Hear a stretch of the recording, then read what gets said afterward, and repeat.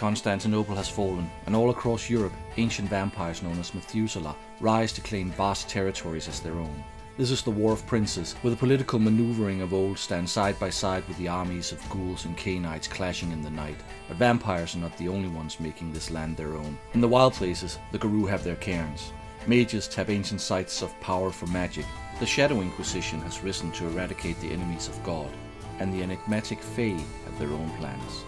Welcome to the Dark Ages.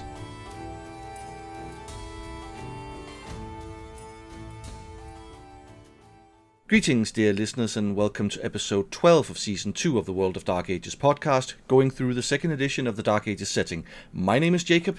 And I'm Peter. So, summer's getting close. How's Sweden? Sweden is getting summery. We've had some rain, which is good, because that means that hopefully half the country won't burn down again. And at the time of the release of this episode, I will have checked off another thing on my bucket list, which I think is kind of cool. I don't know if you have the same kind of traditions in Denmark, but here in Uppsala, when the academical doctors are getting their doctor's degree, and they have a ritual where they accept the diploma and the ring, and everything is in very bad Latin in one of the university halls, because it has to be Latin, because that's the way it's been for the last hundreds of years. And also what they do is that they bring in some actual guns, and I'm talking 75mm military cannon, to fire salutes for each of the doctors, and also at 7 o'clock in the morning to wake the city up to greet the newly promoted doctors.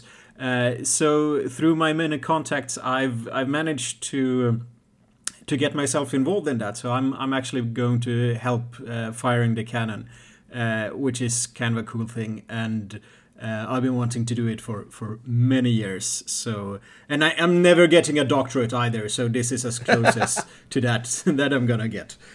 So yeah, like other countries have like much cooler doctorate traditions than Denmark. In Sweden, you fire cannons, and in Finland they get swords. It's we don't have anything like that, unfortunately. So yeah, and that probably explains a lot about Denmark. Yeah, we no cannons, no swords. We're just peaceful. We've had some rain as well, but it's warming up. And if I sound like I have a cold, it's not because I have a cold. It's because my hay fever's running amok. I just woke up sneezing today. My eyes are a little red. It's annoying as hell. But them's the breaks. Apparently, there's a lot of pollen in the air these days. So the book we're covering today is what was supposed to be the last of the quote-unquote supernatural race books, which is Dark Ages Werewolf, or at least we're covering the first half of it. However, as we'll see later, they decided to do one more, which I'm quite happy about. That was Dark Ages Fae. Anyway, this book is written by a lot of people. Gavin Bennett, Bjørn T. Bøge, Ali Chilson, Ben Grivno, Heather Grove, Harry Heckel, Heather Heckel, Shannon W. Hennessy, Ellen P. Keeley, James Keeley, Carrie Ann Lewis, Christer M. Michel, Matthew J. Rook, and it is developed by Matthew McFarland. So Peter, how much of a werewolf gamer are you? Not very much. I've played a few games of modern day werewolf, and I'm trying to remember if I've actually looked at the Dark Ages books, and I don't think I have actually. So it's never really been my thing. Okay, so this is almost virgin territory for me. My wife is a huge werewolf fan, and she's run quite a bit of werewolf, including one of the greatest campaigns that I've ever been a player in, which was a Werewolf the Wild West campaign. So so I know something about it. I've run some werewolf as well. So for me, I don't know it as well as I know vampire, but I know it more than I know mage, and Dark Ages Inquisitor didn't have much to do with Hunter, so I couldn't draw on any experience there. So let's look at the cover. It is in the style of the other core books that have gone before it. This time the back background being green leaves, and the symbol on the front is a necklace of teeth and claws. Nothing special here. I think it works fine, but I would have loved to have either the claw marks from the original Werewolf book or something similar, like how the Werewolf the Wild West book had a bullet hole through the entire book. Yeah, I agree. It's I remember, wasn't it the first edition of Werewolf that actually had like claw marks through the cover of the book? I think it was both first and second edition. I can't remember, but yeah, definitely first edition where the cover itself, this thick cardboard stock, was penetrated by claw marks, which was just such a cool idea. Yeah, that's just a cool thing to do.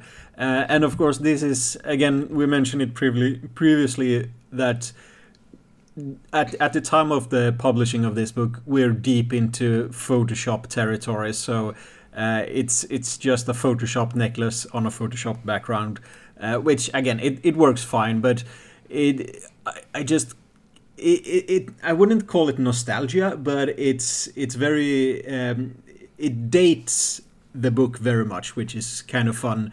At least if you were there and you can kind of like, oh yeah, that was how things were done back then. Everything was photoshopped and bad CGI, even if the bad CGI was worse than anything else. So the interior art, we don't have Ron Spencer, which is sad because he's one of my absolute favorite World of Darkness artists. But I really, really like the art in the first half, especially the big pieces between the chapters. I'm sure some of them have a bit of a fantasy feel, especially the first one on page 4, where you have a woman dressed like a fantasy barbarian. But in general, I think this is some of the best interior art. On page 48, you have a very nice looking church in the background, and on page 76, the castle in the background looks very period appropriate. So in general, I really like the interior art here.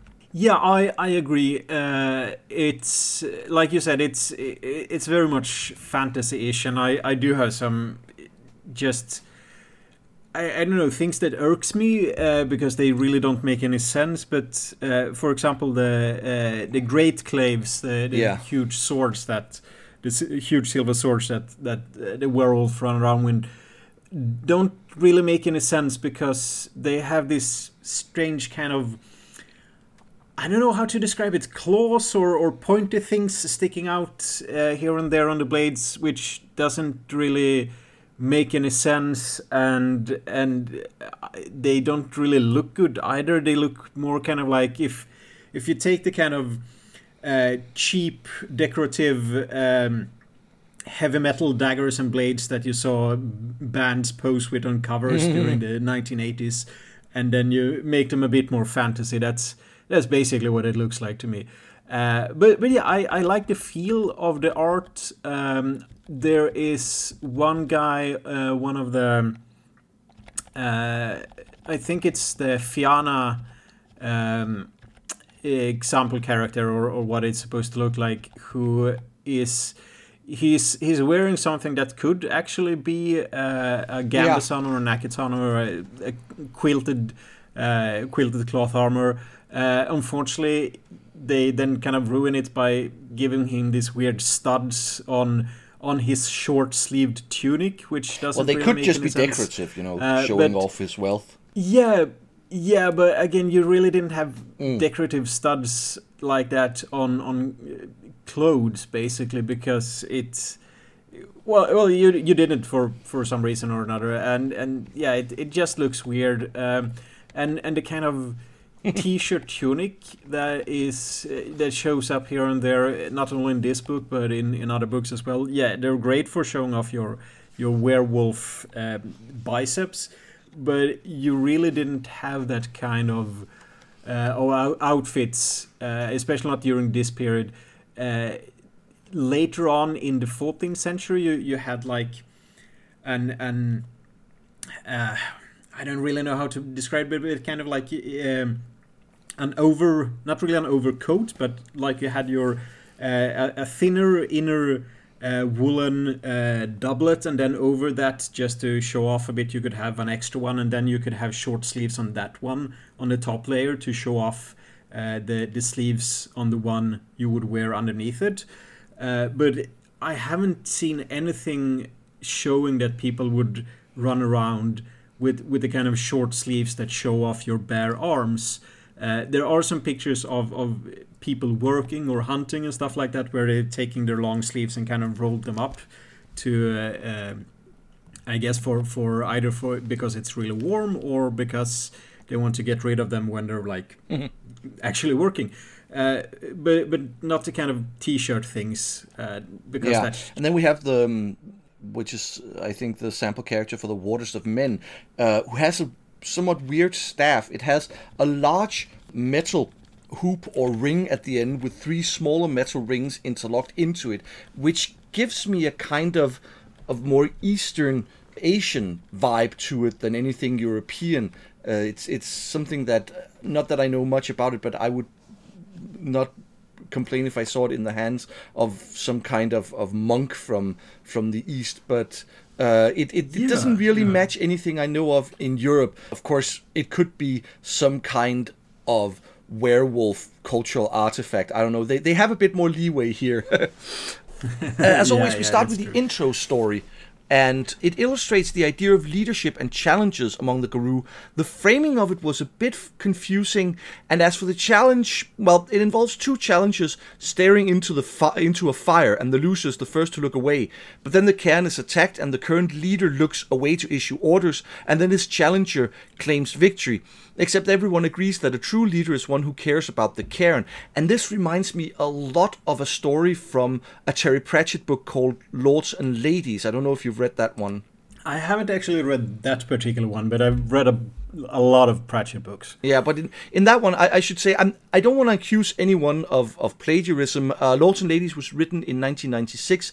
This book is from 2003. So possibly it's a case of, what do you call it, convergent evolution, or maybe the person who wrote this story had read Lords and Ladies and just didn't, had forgotten about this and were inspired by it. But in that story, you have one of the main characters from the Terry Pratchett Witches books, who is a witch, and she gets into a witch challenge with another witch. They have to stare at the sun, and then a young child is hurt, and she looks away to help the young child, and then the other witch claims victory, but the entire village says no, a true witch is someone who will help a child. So it's very, very similar, and I don't know how it came about, but yeah, it was just the first thing I thought of when I read the story.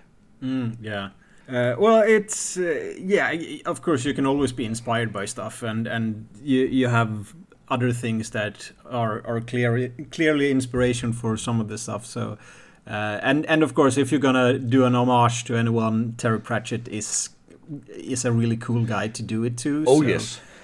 But the thing was, as soon as I thought about this, that kind of made it difficult for me to really think about anything else as I read the story. So what's your take on the intro story, since you're not colored by this Terry Pratchett story? Yeah, well, I think it was okay. It's kind of I wouldn't call it over the top, but it feels kind of stereotypical almost, and it might just be that this kind of like gotcha challenge twist has been around for quite some time. So it's I wasn't really surprised by how things turned out. That in the end the wise old leader managed to outwit the young upstart. That was kind of a given. But I think it was okay written, or even better than that. It was fairly good written, and it wasn't too silly or too like, let's have the werewolf be too much of a Hollywood creation or anything like that. It's a bit messy, like. They mention a bunch of things and phrases and different tribe names, for example, that you don't really have any idea of what they are, because those kinds of things come later in the book. So so if you don't know anything about werewolf society and then you read this, then you're probably not going to have an easy time figure out who's who, and like the name, is this the name of a werewolf, or is it the name of a tribe, or is it the title of a position in the pack, or what is it? So from that point of view, it was. I can see that it can be a bit confusing, but overall I still liked it. Yeah. So and next, comes the intro, which, no surprise, introduces us to the concept of werewolf. I think they managed to strike a good balance here between giving enough information while still keeping it relatively short. There's the standard theme and mood, lexicon, etc. And yeah, I don't really have anything to say here. No, I agree. And again, you get the lexicon here, which actually mentions a few of the terms and phrases that were in the intro story. So you might have needed to read the lexicon before reading the introduction. So. Yeah, that's always the problem with intro stories, because they it's difficult not to use concepts from the book in the intro story, but if people don't know anything about the concept, then they're going to be thoroughly confused.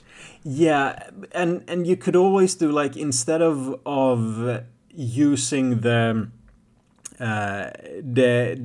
title, the werewolf title for, say, the war leader or for the judge, just call them the judge of the tribe or whatever instead of Philodox or things like that. Just to ease it, make it easier for us noobs, basically. So chapter 1 goes in depth with werewolves, their society, and how they fit into the world, and so on.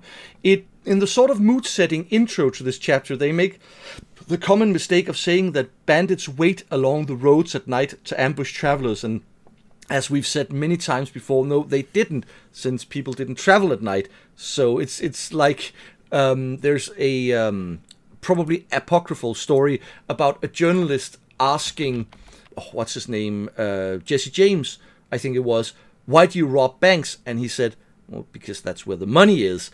Yeah. And so you wouldn't have bandits watching over the roads at night because people didn't travel at night, because you didn't have artificial light to help you and stuff like that. So it's a small thing, but it's something that has become, I think, prevalent in how a lot of people view the Middle Ages, is that, the roads were dangerous to travel at night because there were bandits. No, the roads were dangerous to travel at night because you couldn't see what you were doing. Yeah, and what's interesting is that if you read stories about bandits and highwaymen, a very common theme is that the travelers are seeking lodgings at, like, a farmer or at an inn, perhaps, and then someone there will kind of betray them or run away and warn the robbers that, hey, tomorrow some travelers are going to pass by here, so then you can attack them. So the bandits wouldn't be out just watching the road. They would probably be at home doing, like, farming or whatever they would do at their everyday job, and then when the opportunity comes, then they would rob people. So yeah, exactly, and it the makes Romans, a lot more sense that way. The Romans actually, in many cases, removed trees from the side of their roads so that it was more difficult for bandits to hide there. So obviously they realized that, well, during the day the bandits could hide in thick brush or in trees. So in some cases they would trim back the trees and the brush for a couple of meters so that it was more difficult for bandits to hide. But we've been, as sometimes happens, a bit sidetracked. Yeah. The first part of the chapter explains what the Garou are, where they come from, their culture and society, history, the tribes, their enemies, and all those things that is needed to understand the characters that you will be playing in the game. The game shows its age by stating that werewolves have taken the idea of a pack alpha from wolves, something that research have shown is actually wrong, but this was a commonly accepted fact at the time that it was written, so, it's understandable that they repeat it. One thing I like under enemies is where they mentioned something called the flaying plague, which is a disease that is affecting werewolves, and it's set up to be one of the major plot points. And they say that it has literally decimated the Garou of Europe. And as someone who knows Roman history, we both know what decimated actually meant, right? Yeah, we do. Because there's a lot of people who will say decimated to mean like killed almost everyone, but it comes from the Latin word for 10. Yeah. And it was a punishment used in the Roman legions where if a legion had done something really terrible, they would be decimated, which meant every 10th person would be killed. So when they say by the flame... the other 9. Yeah, exactly. So, yeah. So when they say the Flaying Plague has literally decimated the Garou of Europe, what they mean is 1/10 of them has died. So if you don't... It's kind of funny. If you don't know what decimated means, if you go with what people tend to think it means, you will think that it's killed like 75% or more, but no, it has actually killed 1/10 of them. So I love that they use the correct terminology for decimated. Yeah. But in the end, I think that this part of the chapter, it does a good job of explaining a rather broad and complex topic. I don't know how many people would come to this book not knowing the Garou from modern day werewolf, which has numerous source books expanding on the lore. And the settings are similar enough that anyone wanting to know more can use the modern material. One thing that they mention is how people with true faith are a danger to the Garou because they can nullify gifts and force a werewolf to transform into their native form. And I took a look later in the book where they talk about Inquisitors, and I took a look at the Dark Ages vampire book where they have the rules for true faith, and there's no system given for how true faith interacts with werewolves. And I think if they're going to mention that, they should tell us, well, how much true faith do you have to do that, or what do you have to roll, or whatever. But that's just one minor complaint here. Otherwise, I think they did a good job. But as someone who knows less about werewolf than me, what do you think how good a job did they do explaining werewolf, especially in the Dark Ages setting? I think they did a really good job, and one of the things I really liked was the kind of chapter introduction where they have a Christian werewolf kind of explaining how you can keep your faith in the Christian God even though you've turned into a werewolf, and it's very cleverly written, both from both the actual character and how he kind of not tricks, but kind of how he in basically a philosophical talk brings in Christianity, and how that makes sense, even though everyone now is a demonic beast, more or less, which I liked, and it's in general this chapter is quite the opposite of us because it doesn't waste words. It's very much straight to the point, and it gives us what we need to know things. Like you have the different the short introductions to the different tribes of the werewolf and the auspices and things like that. And kind of the background of when you first change into werewolf. They do have kind of a tongue-in-cheek version of Little Red Riding Hood, where she is actually the wolf, and she eats grandma. I don't know, that felt. I like it because it's funny, but it's in a way it kind of ruins the mood because you have this book where it's supposed to be these kind of epic heroes fighting an almost losing battle for nature, more or less, and then you have this rather silly. Again, it's funny, but it's still also very silly Little Red Riding Hood story in the middle of it. Yeah, my attitude towards it was exactly the same. I was like, I don't really know what to think about this because I think it's a very well done story of putting Little Red Riding Hood on its head, but like you said, it feels a bit inappropriate for the rest of it. But it was, it was well written, I'll say. Yeah, I agree with that.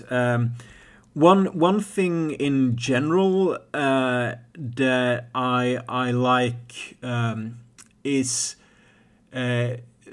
Or rather, let's put it this way: one of the fun things about this game is that it's very much a combination of the Hollywood myth of werewolves and just the general the historical myths, and I don't think that a lot of people really know that much about the historical werewolf myths, because they are they're quite different from both Hollywood and from this role-playing game, which isn't necessarily a bad thing, but the whole kind of half man, half wolf shape that werewolf turns into, that really doesn't have any basis in history or his quote unquote historical accounts of werewolves.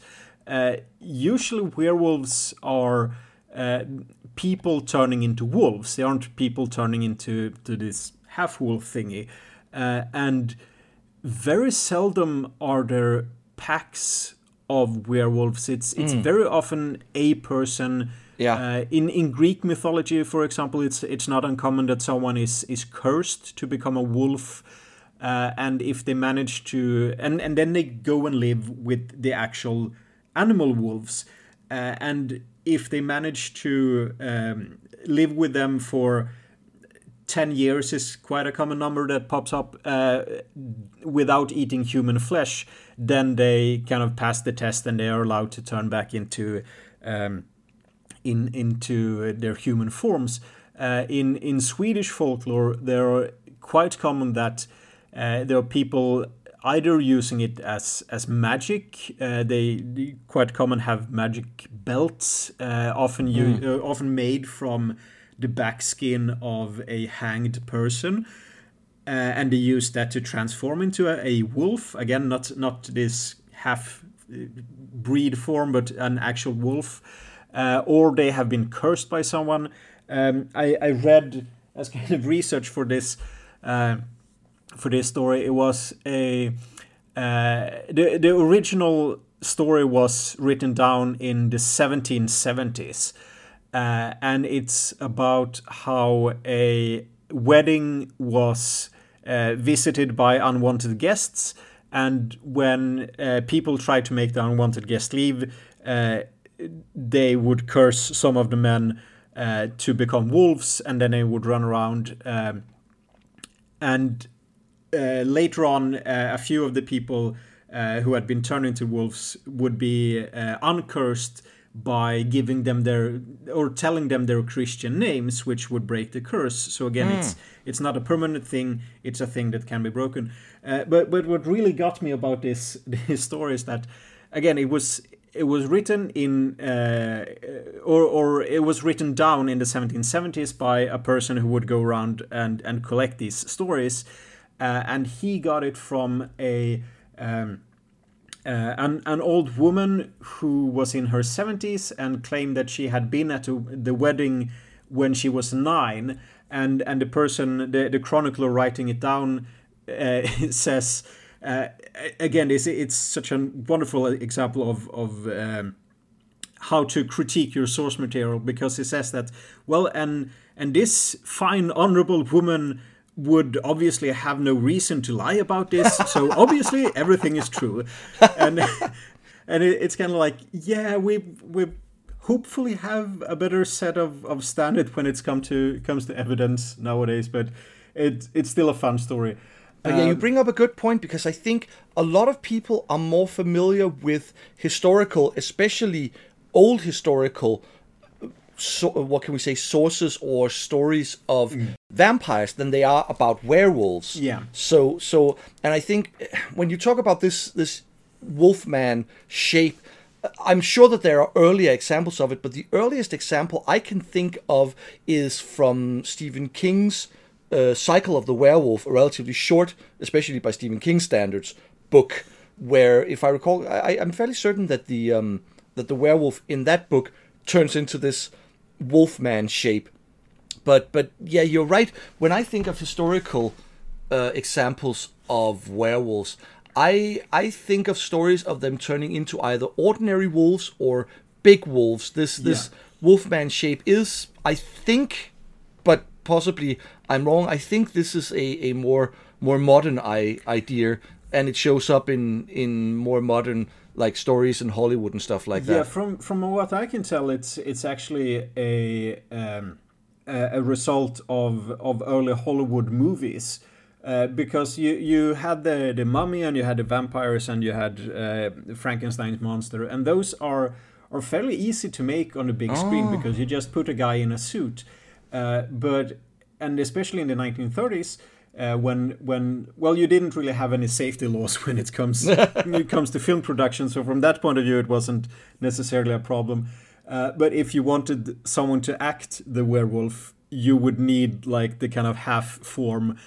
So you would have basically a hairy person with a mask and claws, which again kind of makes sense. But yeah, from a historical point of view, I haven't really found anything. Again, it's more the shape shifting, and in some cases the myths about werewolves and vampires kind of overlap, because it's the kind of Dracula famously turns into a wolf, and there are other stories about like the people turning into wolves and drinking blood of children, for example, or eating children, and even later on when you kind of had this not a werewolf craze, but there was for a time, actually quite a long time, where people would be accused of being werewolves, and often they were murderers or even serial killers. One of the most famous one was a German called Peter Stump, because apparently he had his left hand cut off, and the wolf shape of him also had was also missing his left paw, and that was, as a side note, it was often a sign of how you would know that someone was a werewolf. Like if you fought a wolf and you managed to cut it, and then the day after, one of the people in the village would have a similar wound, then you know that person was a werewolf.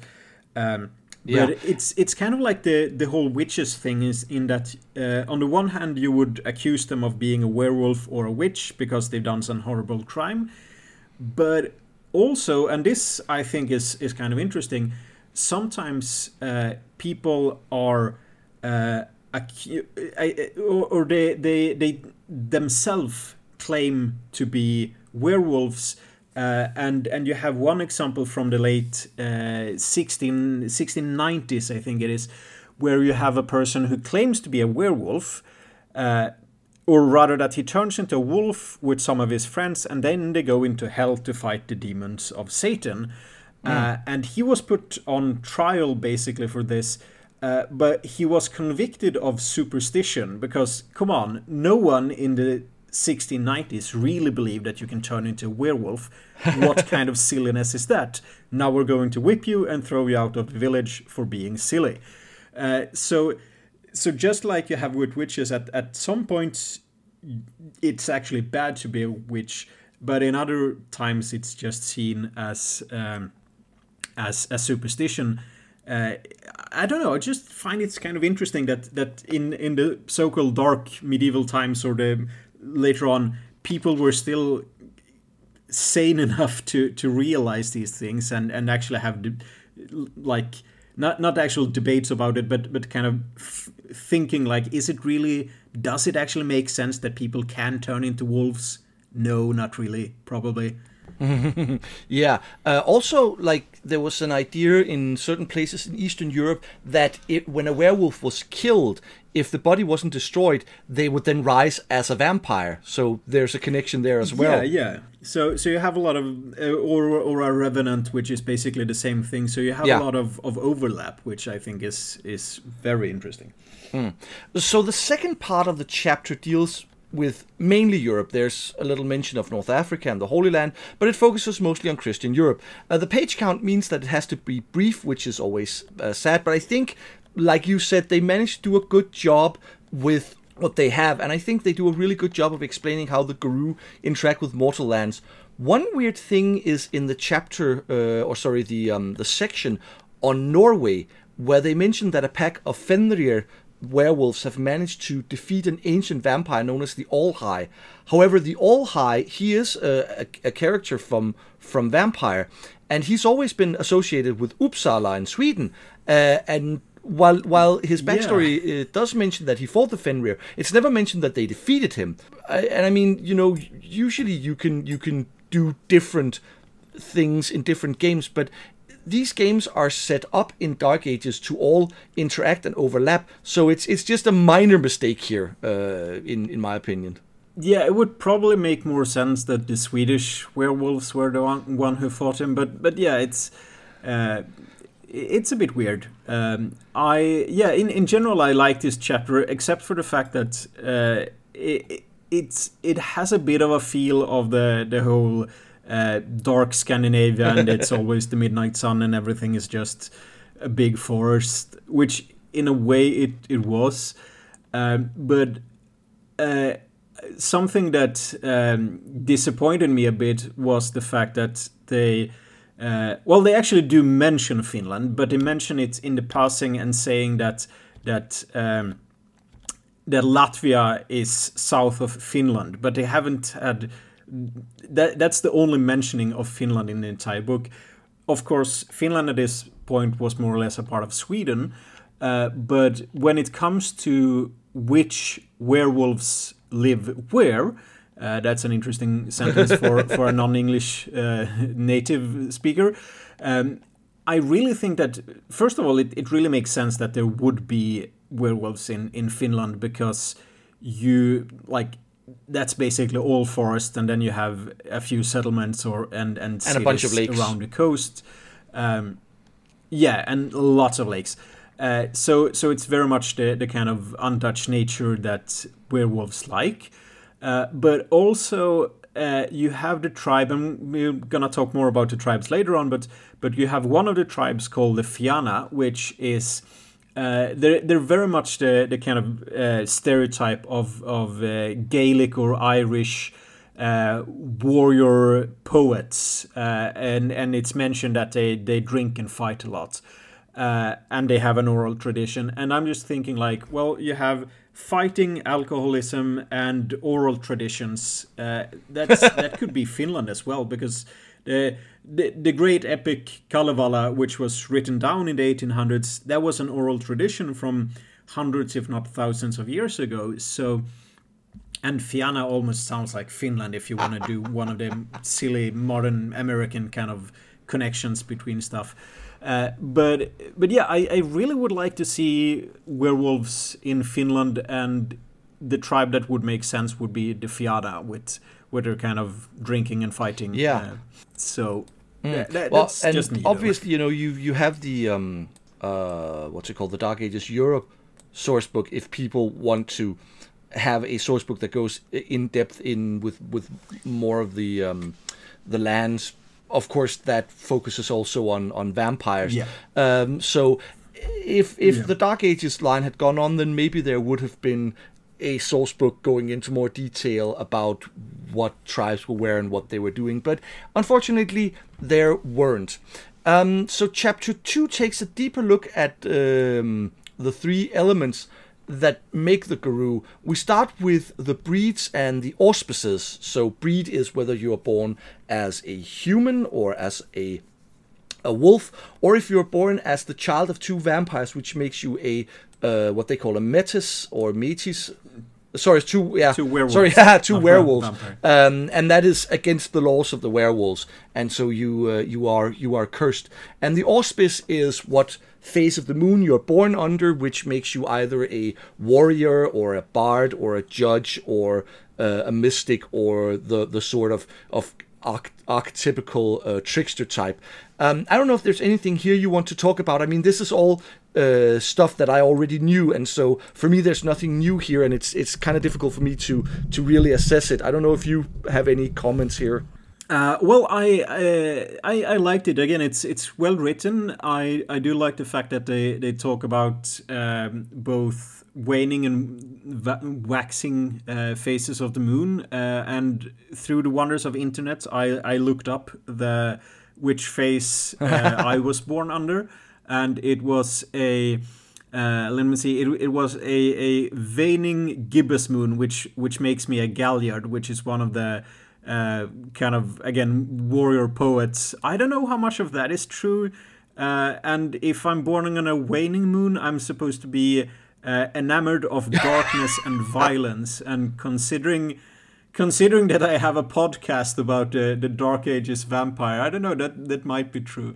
But yeah, in general, I think it's very well written, and like you catch a lot of the different aspects of werewolf mythology in a way. Like, for example, you have like you mentioned, the tricksters, the trickster aspect of it, because sometimes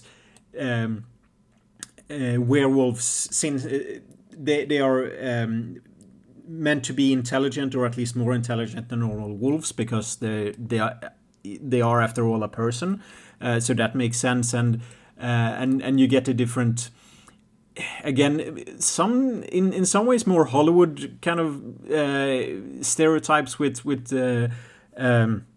werewolf being the warriors and not necessarily just wolves running around. I really do like the whole wolf or werewolf should not breed with werewolf aspect of it. And it's one of the 10 rules that they have as well. And I think it might be the first one even, which shows how important it is.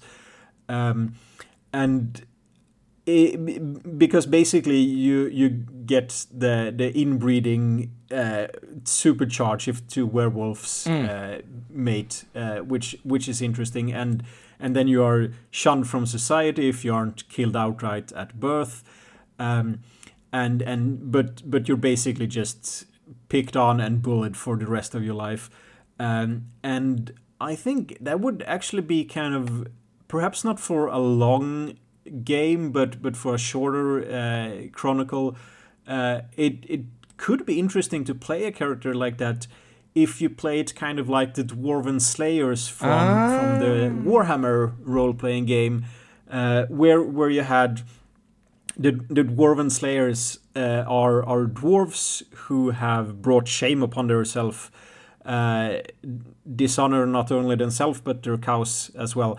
And so to make up for this, they have to die an honorable death. But if you're a dwarf warrior, that's kind of hard to do, because you're a fucking kick-ass badass warrior. So you have to go around and fight dragons or trolls or demons or like just something huge.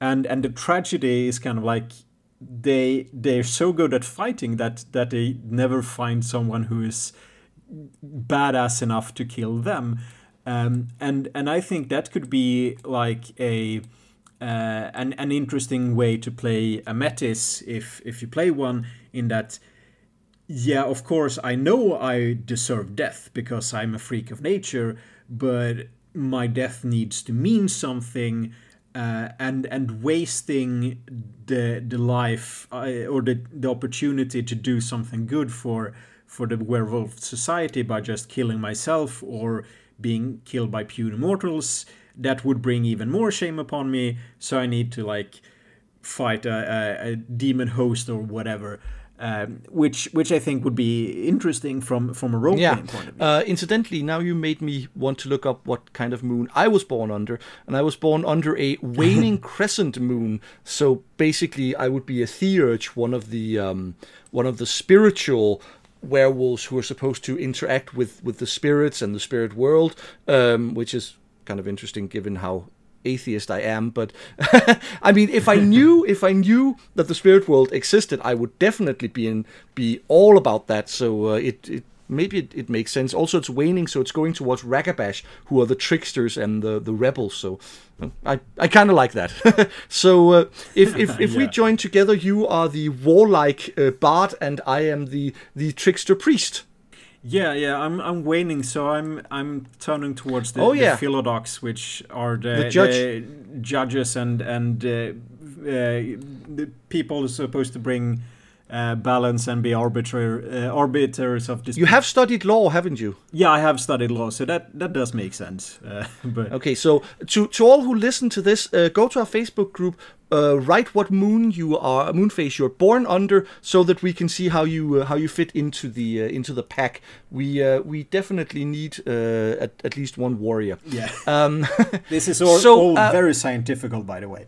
Oh yes, 100% scientifically accurate. So we only have 10 tribes presented in this book, since obviously the 3 American tribes are, well, in America. You have the Bunyip, who are in Australia, and you have the Stargazers, and they haven't moved outside the Far East, whereas the Black Spiral Dancers, they get mentioned later because they're enemies. The tribes are in general much like they are in modern day, with 2 changes. The Glasswalkers, they're called the Warders of Men, and the Geta Fenris are called the Fenrir. Amusingly, the Fianna have taken to calling the Fenrir the Geta Fenris as an insult, but many young Fenrir have actually taken up the name as an honorific, sort of making it their own. Once again, I know the tribes from playing this game a lot, reading it, so I'd like for you to give me your impression of them from what you read here. Yeah, well, I also kind of knew them from what little I had played in the modern setting, but I think overall they kind of make sense from like a role playing perspective, and they're distinctive enough from each other to warrant their own different tribes. Unlike like we talked in Mage, wasn't it, where a lot of things were kind of similar. There are some aspects of that when it comes to the tribes as well, but I think that the big difference is that here the tribe seems to be more connected to a human culture. So, for example, you had the Fianna, which was very much tied to Gaelic culture, and at least if I ever run this game, it would also be to Finnish culture. And then you have the Black Furies, which is basically the Amazons. It's an all-female tribe, and what I like about this is that it's not like everyone who is born to a Black Fury is a female, but rather that they either kill or give away the male children. So it's not like you could probably technically choose which tribe you would grow into, I guess. Of course, you have the whole kinfolk thing, which is humans and wolves related to werewolves, so you still have some sort of kinship to it. But it's not like, yes, you were born an elf, so you have all the monoculture aspects of an Dungeons and Dragons elf, which means that you have to be good at archery and stuff like that. So from that perspective, I like what they've done with them. But at the same time, it's very Eurocentric. So which is kind of weird, because you have 10 tribes in Europe, and then you had one tribe in Australia, and you have one tribe that basically has to cover all of Asia, which is it doesn't make that much sense.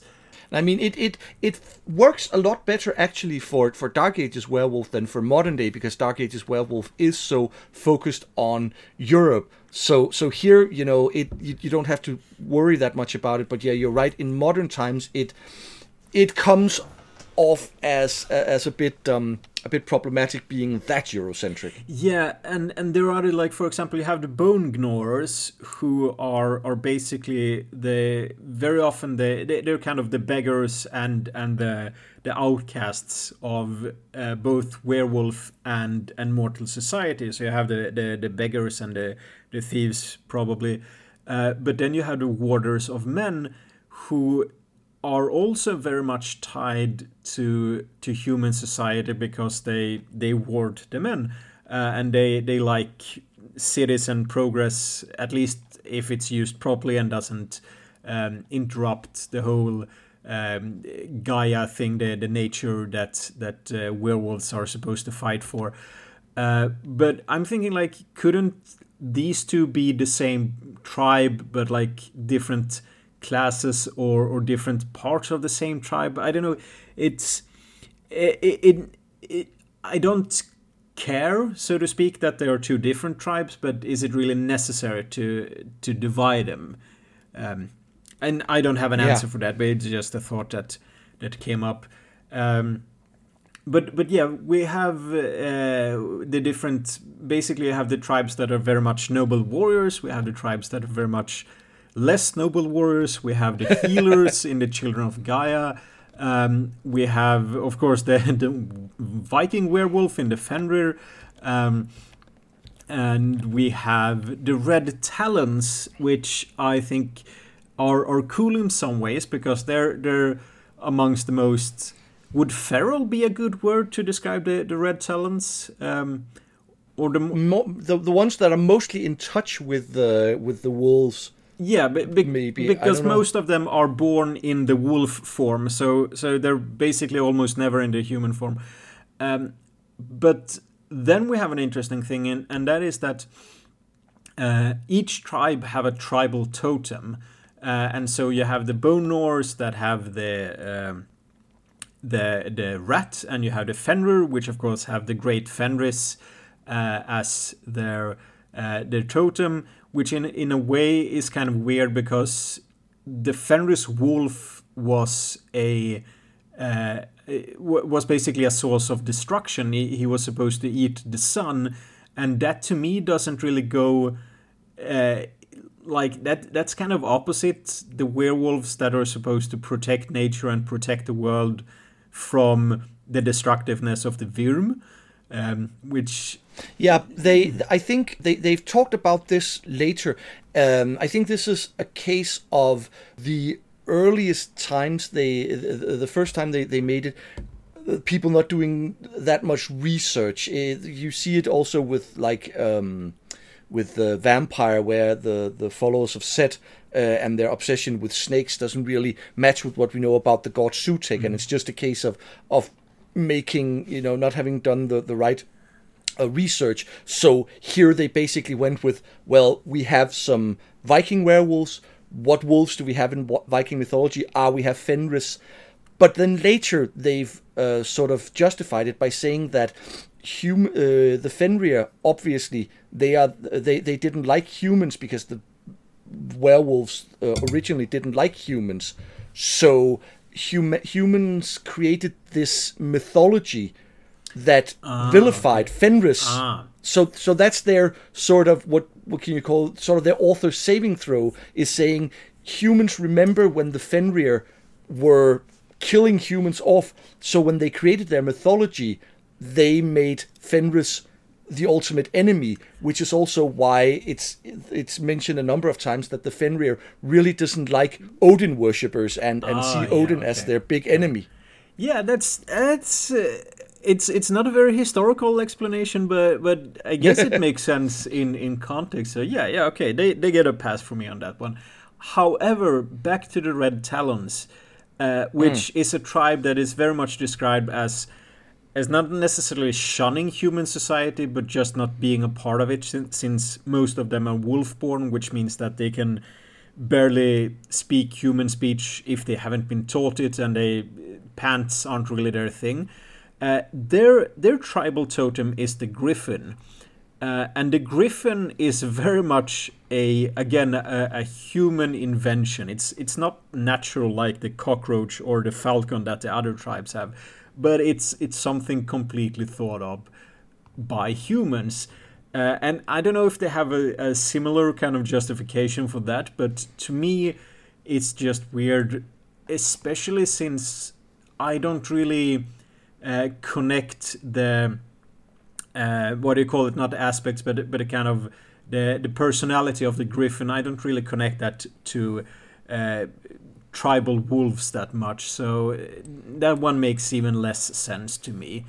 Yeah, I don't know if there's any justification, because I've obviously read a lot more about the Get of Fenris, being that they are the Viking werewolves, that I have about the Red Talons. Yeah. Red Talons never interested me that much, so there might be, and if any of our listeners happen to be werewolf experts, perhaps you can explain to us the sort of relationship between Griffin and the Red Talons?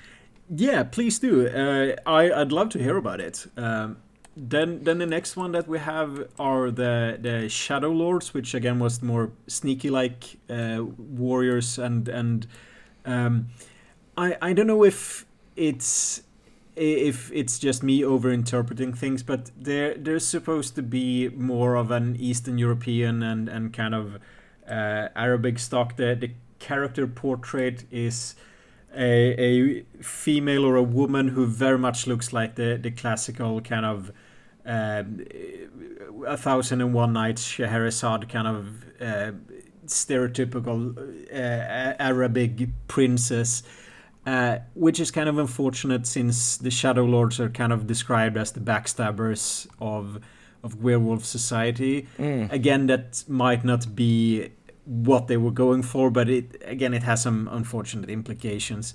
Then we come to the Silent Striders, which are... those are one of my absolute favorites, by the way. Yes, because they are basically the... and feel free to jump in at any time if my noobiness has misunderstood something. But they're kind of the Egyptian, Northern African tribe of werewolves. They have apparently been thrown out of Egypt and Africa, so they're kind of the wanderers of werewolf society, and it's mentioned that they're kind of mistrusted since they don't stay in the same place. They don't have the territory as werewolves are wont to do, and also that they don't travel in packs. But as I mentioned, like from a werewolf point of view, being the lone wolf, being cast out of society, does kind of make sense. And they are mentioned that or it's kind of obvious that they're supposed to have some kind of connection to Anubis, the Egyptian god of death, and this is gonna be such a tangent, and I completely understand if people tune out. But Anubis is most often he's described as the jackal-headed god, which in some ways is a misnomer, because the ancient Egyptian called him a dog-headed god, and one of his names is the dog who swallows millions. Because he eats the unworthy dead or something like that, or at least their souls. As being a dog person, I know that there's a breed of dogs, and the only reason I know this is because I used to have one called the Basenji, which are a really cool breed of dogs because they're literally thousands of years old as a breed, which is quite unusual. Most of the dogs we see today are only a few hundred years old. Not the individuals, the breeds, unless there are some immortal dogs out there, which would be kind of cool. But we know that these were around at the time of ancient Egypt, and that dogs were a favored animal of the pharaohs, and we know that the Basenji, or the precursor to the Basenji, were given as gifts to the nobility of ancient Egypt. So there are some people, and I have to admit that most of these people are people who own Basenjis, claim that Anubis isn't a jackal-headed god, but a Basenji-headed dog. And if you look at the kind of shape of the skull or the head of a jackal and a Basenji, I'd say that the Basenji, because they're more lean and they have pointier ears and not as scruffy fur or as a jackal, it could make sense. But again, it's very much a biased audience who wants it to be that way.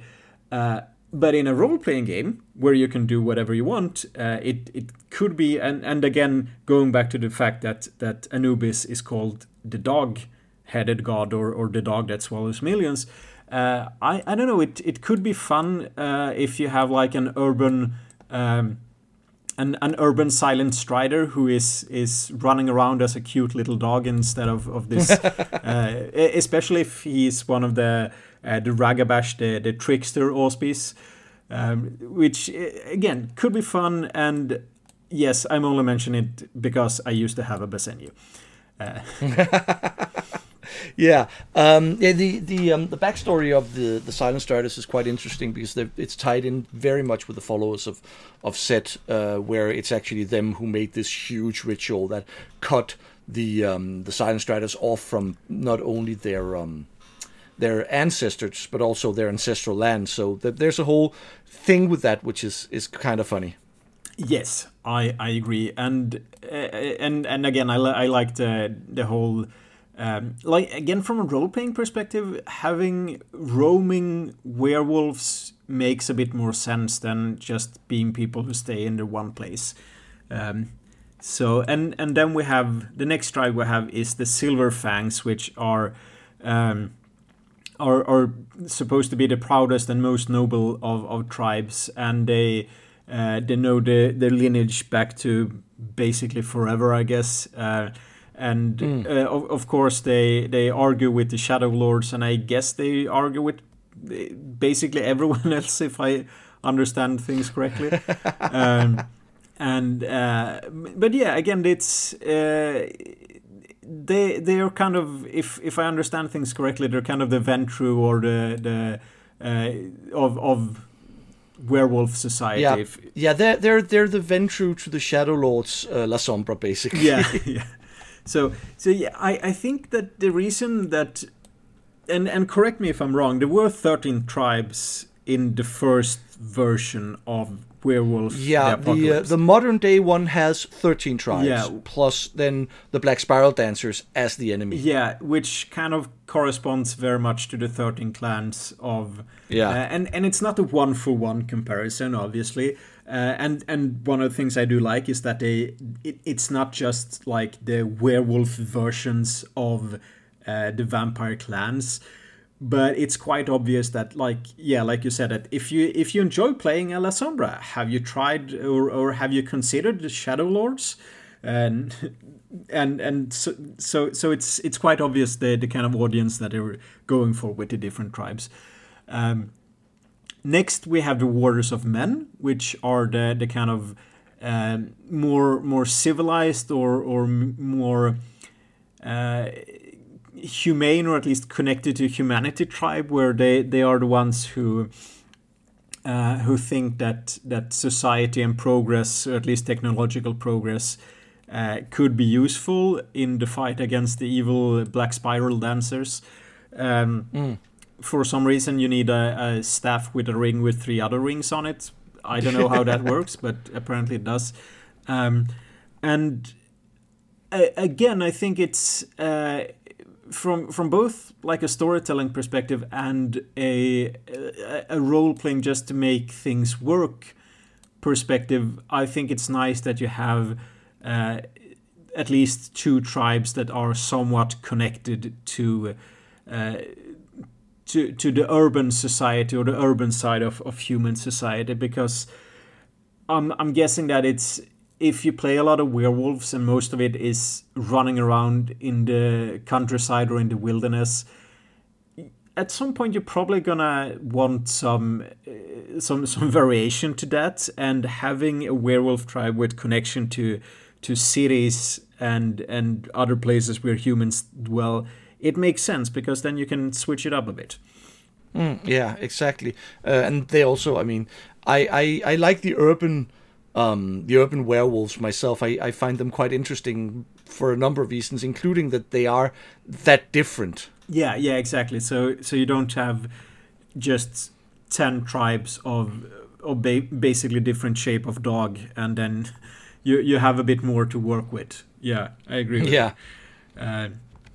But yeah, those were the tribes. Was I completely out of? Was I confusing, No. or did I get anything wrong? No, I think you hit them spot on. I mean, the thing with the tribes is that a lot of them fit very neatly into the medieval or Dark Ages, if you want to call that mold. The ones that really needed a huge change were obviously what were called the Glasswalkers in modern day, now the Warders of Men, and the Bone Gnawers needed a little bit of fiddling. But because the werewolves are supposed to be these defenders of nature, and you're at a time where there's a lot more nature than there is today. Yeah. I feel that they didn't have to do that much change to make it all fit. So moving on to chapter 3, this is character creation with new abilities, backgrounds, powers, dorks. Starting with abilities, there's some weirdness here because they want to keep the standard character sheet layout with 10 abilities per category. So leadership gets moved to skills from talents for no explained reason, making way for a talent called Primal Urge, which is the animal instinct talent, what animals use to assess their surroundings and what you need to shapeshift, stuff like that. Leadership then takes the place of the commerce skill, with the explanation being that this is very rare for Garou to possess. And I think that makes sense. You can still buy it if you have a character that would have commerce, which is most likely going to be a Warder of Men, because they say that you go through your first change at puberty, so it would be extremely rare for most humans to have learned anything about commerce at puberty. Yeah. So I think it makes sense to switch that one out. Among knowledges, theology and seneschal are dropped, making way for enigma and rituals. Having enigmas and rituals makes sense, and I can see why theology is less important for Garou, since their beliefs are covered by rituals. So again, like with commerce, you can always buy it if you want to, but it doesn't have to be one of the ones on the character sheet. But seneschal, that could easily be adopted to maintaining a cairn. One thing that's strangely absent is cosmology, which was in Dark Ages Mage, and since the Garou can freely enter the spirit world, I think it would make sense that they would be able to learn about this. But of course, this is all minor stuff that can easily be changed around if you disagree with what happened. So I don't know if you have any comments here. Yeah, well, I agree with what you said about commerce and stuff like that, because wolves don't need monies, they have claws. But what doesn't really make sense is that leadership is a skill, and for those who don't know, a talent is something that it comes very natural to a person, and a skill is something that you have to be taught. And considering how much focus is put on the whole werewolf pack with hierarchies and leaders, I see the need, from a game design perspective, to move or to make room for the primal urge. But it doesn't really make sense that and again with the whole alpha thing, idea or ideology going on behind it, that yes, I'm gonna be a member of a pack and I'm gonna be the leader of it, but being a leader doesn't come naturally to me, so I have to learn it. I don't know. Am I making too big of a thing of this, or? No. I think it seems to be that they had to move something, and then they moved leadership, and they don't make any explanation as to why for werewolves it is something that doesn't come natural to them, but it comes natural to everyone else. I don't understand it. Yeah. But if you don't have anything else there, I think we can move on to backgrounds. Yeah, please do. They've obviously dropped some from vampire-like generation and status, and a whole bunch of new ones have been added. Most of them are the same as in modern times. We have ancestors, fetish, kinfolk, purebreed, rights, and totem. And then they have a new one called hunting ground. This is the Garou domain background, like chapter house for inquisitors and domain for vampires. Only in this case, I don't think it works as well as it does for vampires, mages, and inquisitors.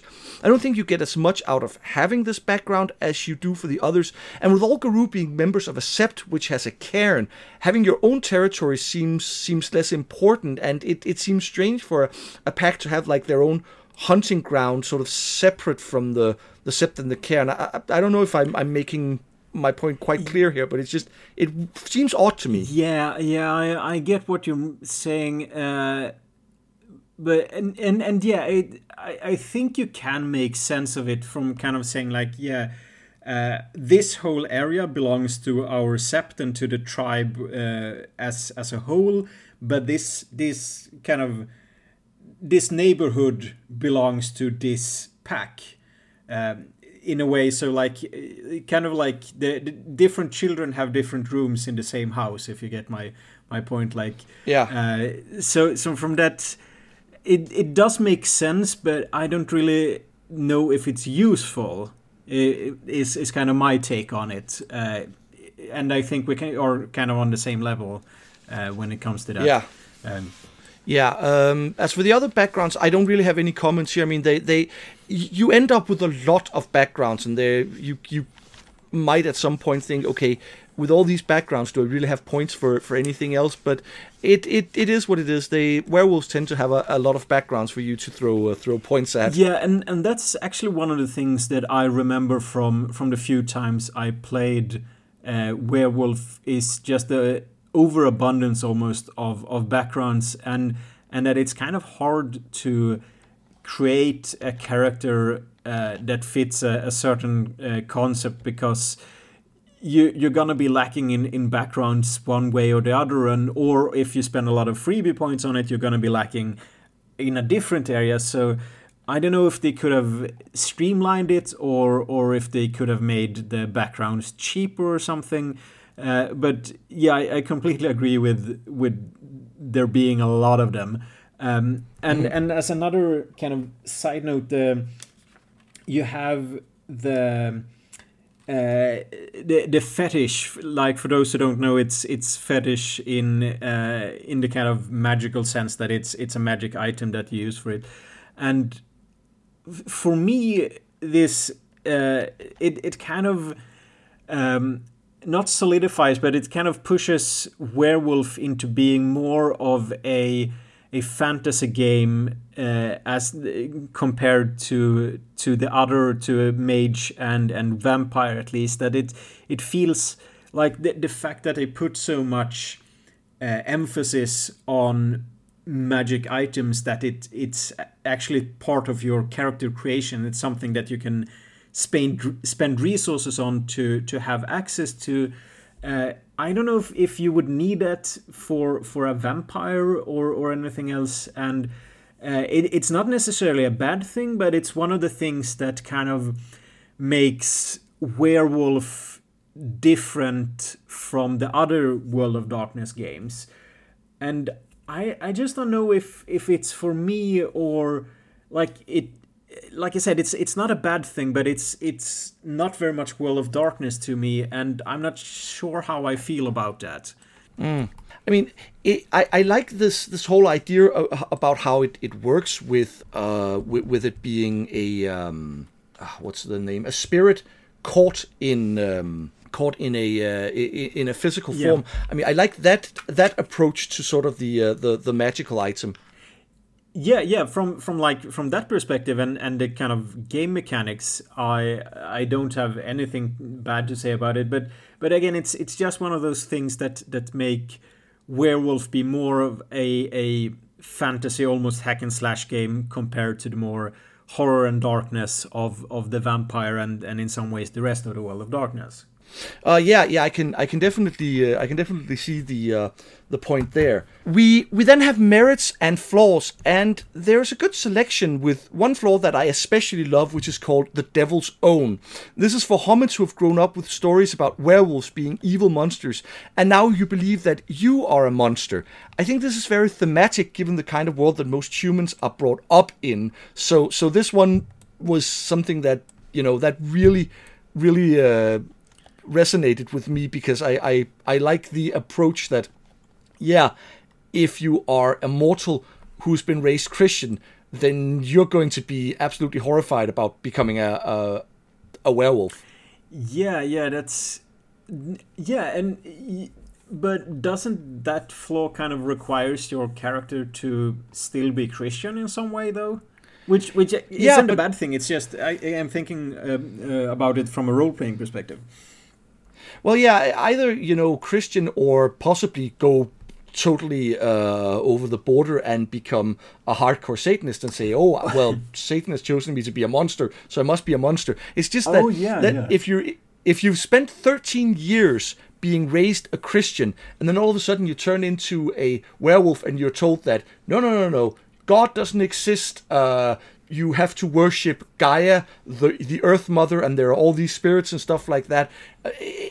it's going to be a bit weird for you to reconcile that with what everyone in your life has been telling you for the last 12, 13, 14 years. Yeah. When you put it like that, I agree with it. It does open up for the possibility of some really fun role playing. Yeah, but otherwise, like, you know, the merits and flaws. As always, there's a lot of take it or leave it. This was the only one that really stood out to me. Yeah, there wasn't really anyone that stood out to me. Again, probably because I haven't played this game that much, or I haven't played the game that much, so I don't know what makes sense or what would be like good or bad. They seem to run the whole range from like useful and powerful to just fun and like having just having fun with it. Like you can smell bad, you can also smell really nice. You can not smell at all, which I don't know. That would probably. I think that would probably freak out a lot of animals and possibly also other werewolves. But again, it's fun and you can play around with it, and some of it makes a lot of sense. I'd love to see perhaps I missed one, like if you have. If you're in a shape that has a tail, you kind of wag it like a dog if you're excited or something like that. Would be kind of fun. Or you can just role play that. But yeah, it's overall it's good enough, and you have a lot of work with when you're creating your character. Yeah, and also all of the merits and flaws tied to scent or other things. It drives home the point that you know other senses are more important than they are for humans. So it's even if you don't take them, it's a nice way to remind you that as a werewolf, you have forms where scent becomes much more important. Yeah. We end with a smattering of rules for various mechanics: rage, gnosis, stepping sideways into the spirit world, frenzy, delirium, renown, rank, combat, and shapeshifting. All things that if you already know werewolf, you know about them, and if you don't know werewolf, we don't really have to explain too much about it. It's just things that make up the werewolf character. I only have 2 comments here. One being that I kind of missed the extensive table of renown awards from the modern day book. It had I think it was either a 1 or a 2 page full spread. I think it was 2 page for a lot of various situations of gaining renown. And I just like having that. Here you get, like, I think it's, what is it, a half or 2/3 page of possible rewards for renown rewards. So I would have loved to see more of that. I love the special maneuvers and the pack tactics. It makes sense that being shapeshifters with claws and teeth, werewolves have other combat maneuvers than using weapons. And obviously, since they are a pack and wolf packs are renowned for their ability to coordinate and work together, you would have these pack tactics. So I think that's a really good thing to have here. Yeah, I agree. It's in one way it shows how different the werewolves are, and also they kind of push the, not necessarily the wolfiness of them, but at least the how you imagine werewolves to be. Kind of way on it, which I like. We kind of established that this game doesn't have that much to do with historical werewolf myths, which isn't a bad thing, but it's a different thing. The whole the gnosis and the renown and the glory and everything like that. When I was reading it, I realized that I was kind of zoning out because.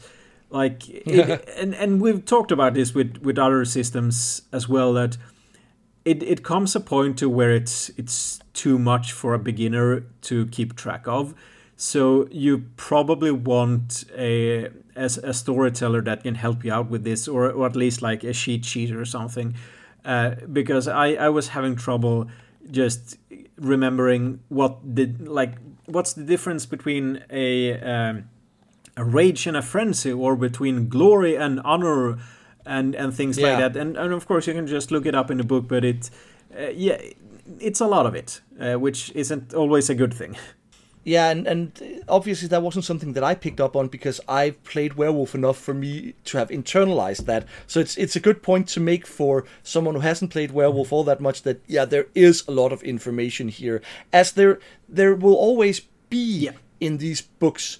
But I think they do a lot of cramming it together where it's probably easier for people who don't have to read this the way we do, because I always refer to this as my homework, because we have to read up on this book to do the podcast. So you kind of sit down and, okay, I read through this so that I can talk about it. And sometimes you just go, whoo, I'm going to need a break here. And if, like me, you tend to procrastinate, you don't always have time for that break.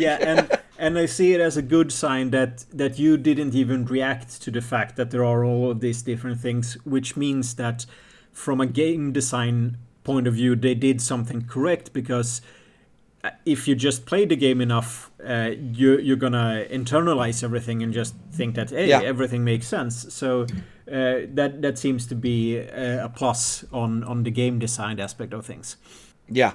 Okay, so obviously we cannot judge this book fully before we finished it, but there's something I want to touch on, or rather expand on, because we've already touched on it before we end, where Vampire the Masquerade took a lot of things from vampire stories. Admittedly, they took a lot from modern vampire stories, but they also took a lot from original vampire myth. Werewolves, they took quite a different tack, with the Garou being the creations of Gaia, made to fight for her and to fight for this ideal Gaian world, which it really doesn't have any parallel in historic werewolf sources. Now, it fits very well with a modern day campaign, especially at the time when the original Werewolf was made, where you had a groundswell of support for ecological causes and fighting for the planet. But it feels a bit strange in the Dark Ages setting. Vampires always had I guess you could call it, Abrahamic approach to its lore, to its history. Hunter got changed into Inquisitor, and Mage also saw a pretty big change from modern day Mage, but Werewolf got quote-unquote translated pretty much straight, and I don't think the backstory and cosmology really fits with the Dark Ages world as presented, especially since Werewolf is supposed to mix in with the rest of the game, so Vampire, Inquisitor, and Mage. I don't know if I'm making my point here well. I think what I'm saying is that if the Werewolf cosmology is true, then it can fit with Mage, but it really doesn't fit with Vampire and Inquisitor at all. And thematically, I don't think it meshes well with the medieval world. I don't know if I'm making sense with what I'm trying to say here. And I'm kind of on the same tracks, and it goes back a bit to what I talked about with the fetish thing, that it's kind of a different game, which doesn't have to be a bad thing. Like I liked it, but it feels like a different breed of sheep, or dog in this case. But yeah, it's very much you've made a game not from historical sources, but from kind of a vision of how we want it to be, and then we tried to cram it into the historical, or at least somewhat historical setting of Vampire, the Dark Ages, and Mage and those others, which makes it kind of stand out. And it doesn't, again, I don't necessarily think that it's a bad thing, but it kind of makes me wonder if it shouldn't be more of its own game. Yeah, exactly. Which from kind of like a publishing point of view, I understand that they can't really do, because it's the World of Darkness, and they have the three big, the vampires, the werewolf, and the mages. But it's you need to work a bit more, I think, to like either embrace it and just go like, yeah, this is a completely different setting. It could be like just come up with something. It's a different timeline, or it's a parallel universe where some things are just slightly different, or whatever, and you can make it work. And which also allows for a lot of freedom when designing your game. So I'm not saying that it's a bad thing, but it's a different thing. because like some of, or like the werewolf mythology that we have, the historical stuff, is kind of limited. You do have the people turning into wolves. That's basically what they do. We do have some aspects of people being half wolf. Like for example, again in the Swedish folklore, a lot of the people turned back from being a wolf. It's often described that they would still have their tails, which I don't know, that perhaps that could be a flaw, that you still have a tail even in your human form. But so you can play with things like that. For example, the Islam is often and unfortunately sometimes in derogatory terms called a moon religion, because you have connections to kind of the things that the folklore that would be incorporated into Islam is sometimes connected to the moon, which I think that a Christian werewolf would probably not be able to reconcile their Christian faith with being a werewolf. But what about a Muslim werewolf and the connection to the moon? Like the symbol of Islam is the crescent, the crescent moon. So you could probably do something like that. But again, this game is a bit too Eurocentric. And also, I mean, I understand, because if you take the classic werewolf myths from especially the Middle Ages, it's going to be very difficult to create a role-playing game around that. It's going to be very difficult to make a game where you play that. I mean, if you look at other especially modern occult games that have tried to incorporate werewolves, the only one I can think of off the top of my head is the Unisystem's, I think it's called Witchcraft. Their system, quite interesting actually. They also had werewolves, and they also had them as these sort of tribal shapeshifters who could control their shapeshifting. So I understand why they had to change it the way they did. And obviously, once we finish the book, we'll talk about how playable it is and stuff like that. But so it's not that I'm saying that they shouldn't have done that. It's just that it kind of clashes with the medieval setting that they're presenting here. Yeah, I agree. And there are things actually that could kind of work, or at least in later periods, because there. And I don't know if we can talk about this more later on, but one thing that we actually haven't mentioned is that werewolves aren't only shapeshifters in this setting. You also have basically were insert animal here, which in some ways is kind of interesting, because you also have other folklore about people changing into different animals.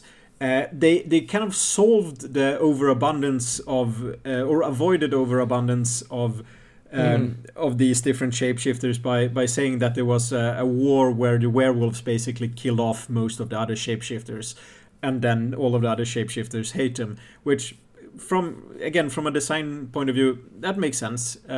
But there are some historical aspects that you could throw in there if you wanted to make this game work. One of the things that I found when researching this was that, again, Scandinavian Sweden, we have the Sami people who lived up in the north, and they are the indigenous people of that area of Sweden and Norway and Finland. And then as time went on, you started getting settlers from the south, basically farmers and peasants, who would kind of encroach on their lands, and they would start tending the forests and stuff like that. So there are quite a lot of stories about how the different cultures clashed. And what I think was interesting is that the Sami, who, and again, we're talking later periods, but you could easily just include it even in a medieval setting. The Sami tended reindeers, and so they were very protective of the reindeers.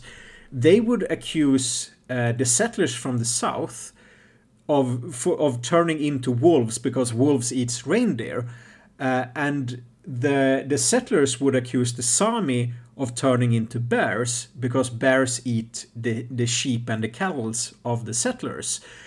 So right there you have the kind of werewolf versus werebears kind of conflict that you could easily include, and it also in a way shows the kind of civilization versus, well, they're not uncivilized people, but kind of like the settlers against the people who already live there. And these, just as a side note to a side note, because I think it's a fun story. One of the ways that you could figure out that someone was a shapeshifter was there is the story about a Sami was in the story I read. He was called a shaman, more or less, and it was known that he would shift into a bear and that he would kill sheep for people. But they could never catch him. But at one point, they managed to track the bear to the hut or the bear tracks to the hut of the Sami of the shaman. And when they went into the hut, they found a human. They found him in his human form, sleeping there. And they woke him up and started accusing him of things. And when he opened his mouth to reply and curse them out, basically, they saw that he had pieces of sheep wool stuck between his teeth. So that they knew that, obviously he had turned into a bear and eaten them. So busted. Yeah, exactly. And there are a lot of like almost humorous ways like that werewolves are being caught. Which again I just think is kind of fun from like a folklore aspect of things, that the things that people told each other back then, that was just crazy and fucked up in a lot of ways. So next time we'll finish off Dark Ages Werewolf. Remember, if you want to support this channel, we do have a Patreon, and if you have comments, suggestions or critique, or if you want to post what moon phase you were born under, you can pop by our Facebook page. And with that, Peter, do you have any last comments before we sign off? No, well, just as usual, I want to thank all of our wonderful listeners for being with us on this journey, and especially the ones on Patreon, who, for one of the things they did was they allowed me to buy a proper microphone so that you can hopefully hear me properly. And just in general, I hope that everyone has a wonderful time. Yeah, and so it is goodbye from me, Jacob. And from me, Peter. Farewell, and see you next time. Bye!